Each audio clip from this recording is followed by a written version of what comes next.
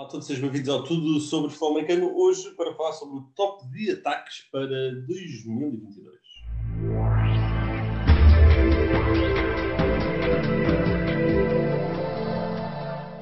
Olá, sejam todos muito bem-vindos a mais um episódio. Ontem falámos de defesas, hoje falamos de ataques e temos o Nuno Félix também connosco para continuar a abordar este tema que é sempre interessante. Fazer aqui futurologia em maio é bom para depois em agosto nos rirmos.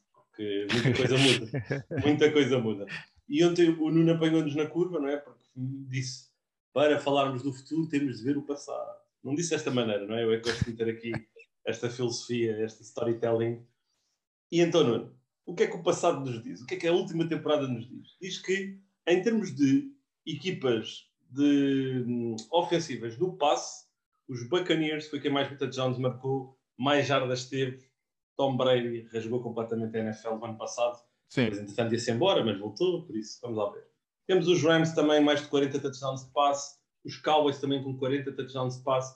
Os Packers e os Chargers. O meu menino, Justin Herbert, a brilhar, como é habitual. E eu sei que o Pedro diz que como é habitual.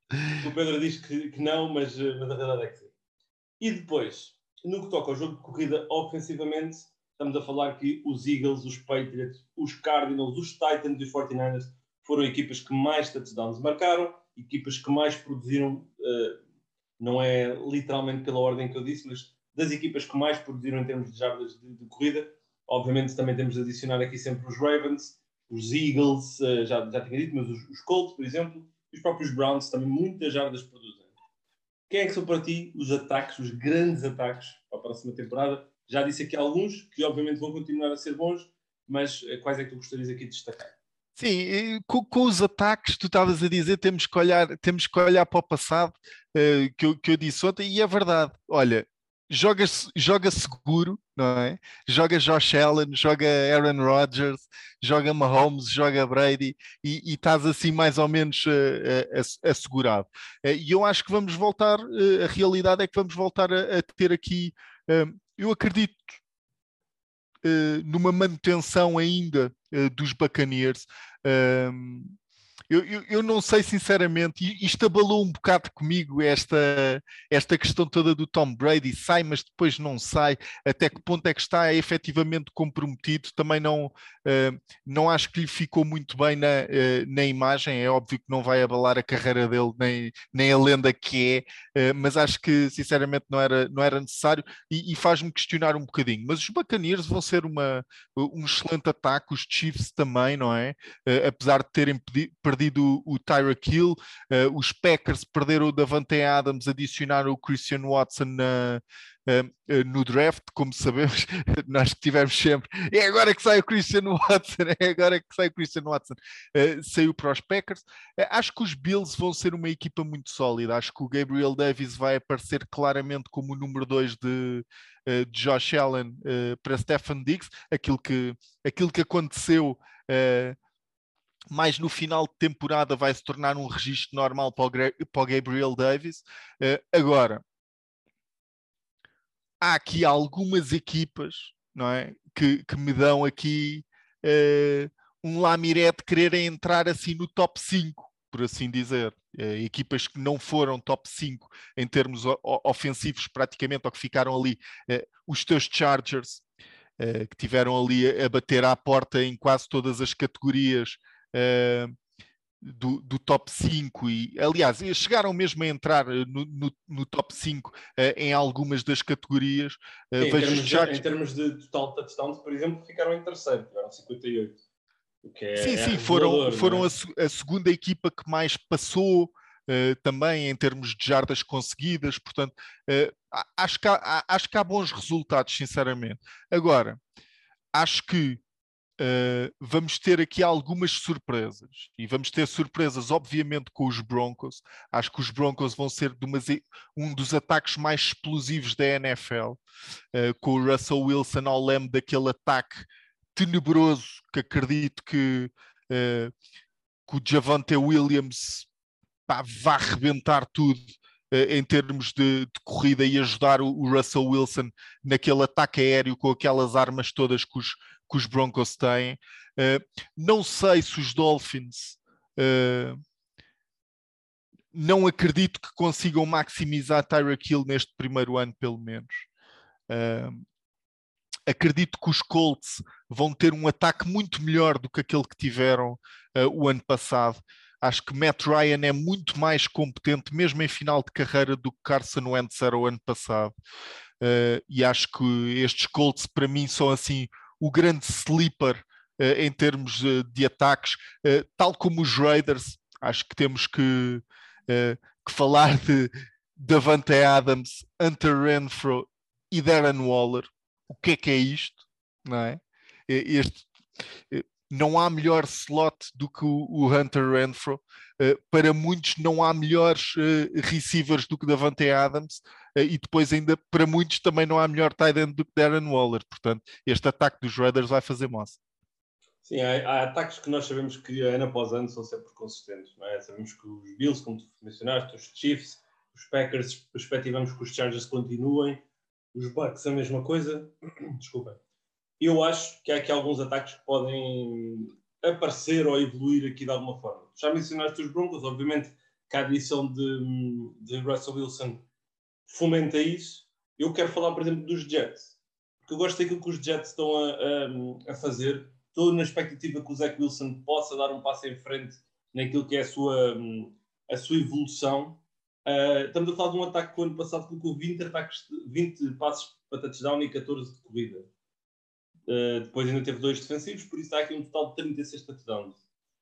Eu espero mais do que isto. Eu espero que o jogo de corrida seja um bread and butter, como se costuma dizer, que um pão com manteiga para este ataque, que Zach Wilson também fique mais confortável no passe e que estes Jets possam entrar para dentro do top 16 de melhores ataques da NFL. Não vou colocá-los aqui num top 5, num top 16, num top 10, aliás, mas coloco dentro de um possível top 16.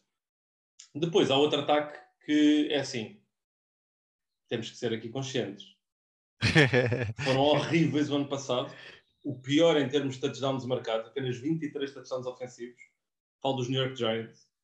Mas não há Joe Judge, há Brian Daboll, o treinador IKEA, que montou Josh Allen. Sim. Vai ter que fazer o mesmo com o Daniel Jones, vai ter que tirar o melhor do Saquon Barkley para voltarmos a ter o Barkley do início da sua carreira. Por isso, não estou a falar dos Giants serem um dos melhores ataques da NFL, mas estou a falar que espero que os Giants sejam um ataque muito melhor do que aquilo que foram até hoje, nos últimos, em particular no último ano, e espero que isso aconteça. Espero mesmo que isso aconteça, porque, novamente, os ataques é um bocadinho mais...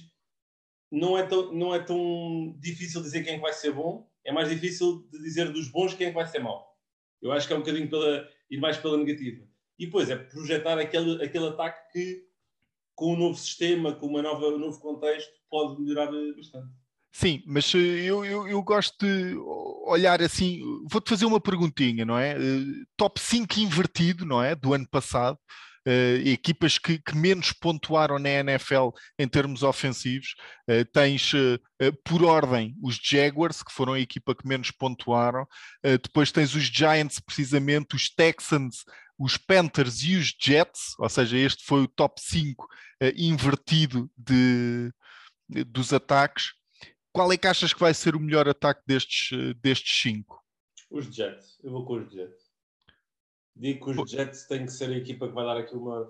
Porque o sistema de Mike LaFleur, que é o coordenador ofensivo, é um sistema Shanahan, né? Shanahan, e que matura, não é? Matura ao longo do tempo. Por isso, eu acredito que no segundo ano, com o Zach Wilson já adaptado à velocidade do jogo da NFL, com a linha ofensiva que tem, eles têm uma boa linha ofensiva. Por isso, eu espero genuinamente que vejamos aqui outro tipo de jogo, outra dimensão de jogo por parte dos Jets. Sim, olha, e isto não querendo deixar um episódio sem referir o Pedro, não é? Porque ele acaba por ser importante nas nossas vidas, e os Lions também eles do Pedro. Eu acho que os Lions podem surpreender ofensivamente. Acredito mesmo que os Lions adicionaram boas peças. Vamos ver quando é que conseguem ter o Jameson Williams a 100%. Adquiriram também o DJ Shark no mercado livre, que é um bom receiver, foi um contrato só de um ano. O Amon Santra acabou por calçar, por vestir as calças, por assim dizer, e, e, tor e tornar-se assim o receiver número 1 dos Lions no final da temporada. Não é claramente o número 1, mas vai ter aqui um papel a dizer. Se conseguirem manter saudáveis o DeAndre Swift, o running back, não sei, é dar uma oportunidade ao Jared Goff, uma última oportunidade ao Jared Goff nestes Lions, vamos ver. Esse é o meu problema. Esse é o meu problema e é por causa disso que eu nunca vou falar dos Lions como um ataque que eu acho que vai progredir, porque enquanto houver Goff, vai haver desgraça. É aqui, tá, fica aqui feita aqui a previsão fácil que isso E vai qual é acontecer. que achas que vai ser assim? Isto é uma pergunta dura, ok? Estamos em maio, não é? A meio de maio. Pergunta dura, pior ataque da NFL na próxima temporada. O que é que achas? Pode ser. Tu estás a dizer isso só para ver se me vais ouvir dizer do Tua, não é? Esqueci-me momentaneamente. Estás a tentar. Não, Estás a não pode ser. tentar. Não podem ser os Não, Dolphins. não podem Não ser os pode. Dolphins. Com a quantidade de playmakers que têm, não podem ser. É uma boa questão, mais difícil de pensar aqui de forma invertida, mas eu se tivesse de dar o nome, Falcons, Bears. Seahawks. Ush. Eu meto os Seahawks ao barulho porque com Drew Lock não acho que aquilo vai correr bem. Em Seattle, com Drew Lock, não acho que vai correr bem. E tenho pena para os adeptos de Seattle que tiveram aqui uns anos bastante áureos com Russell Wilson, mas adaptem-se à realidade. Agora a Drew Lock. Ou então vai haver Baker Mayfield, quem sabe? Vamos O ver. playmaker. Vamos ver o playmaker. Hashtag Free Baker. É sempre uma Hashtag, ainda oportunidade. está vivo, ainda está vivo. Obrigado, Nuno. Obrigado a todos que nos acompanham. Já sabem, voltamos amanhã com mais um episódio do Tudo sobre Futebol Americano. Até lá, um abraço e até breve.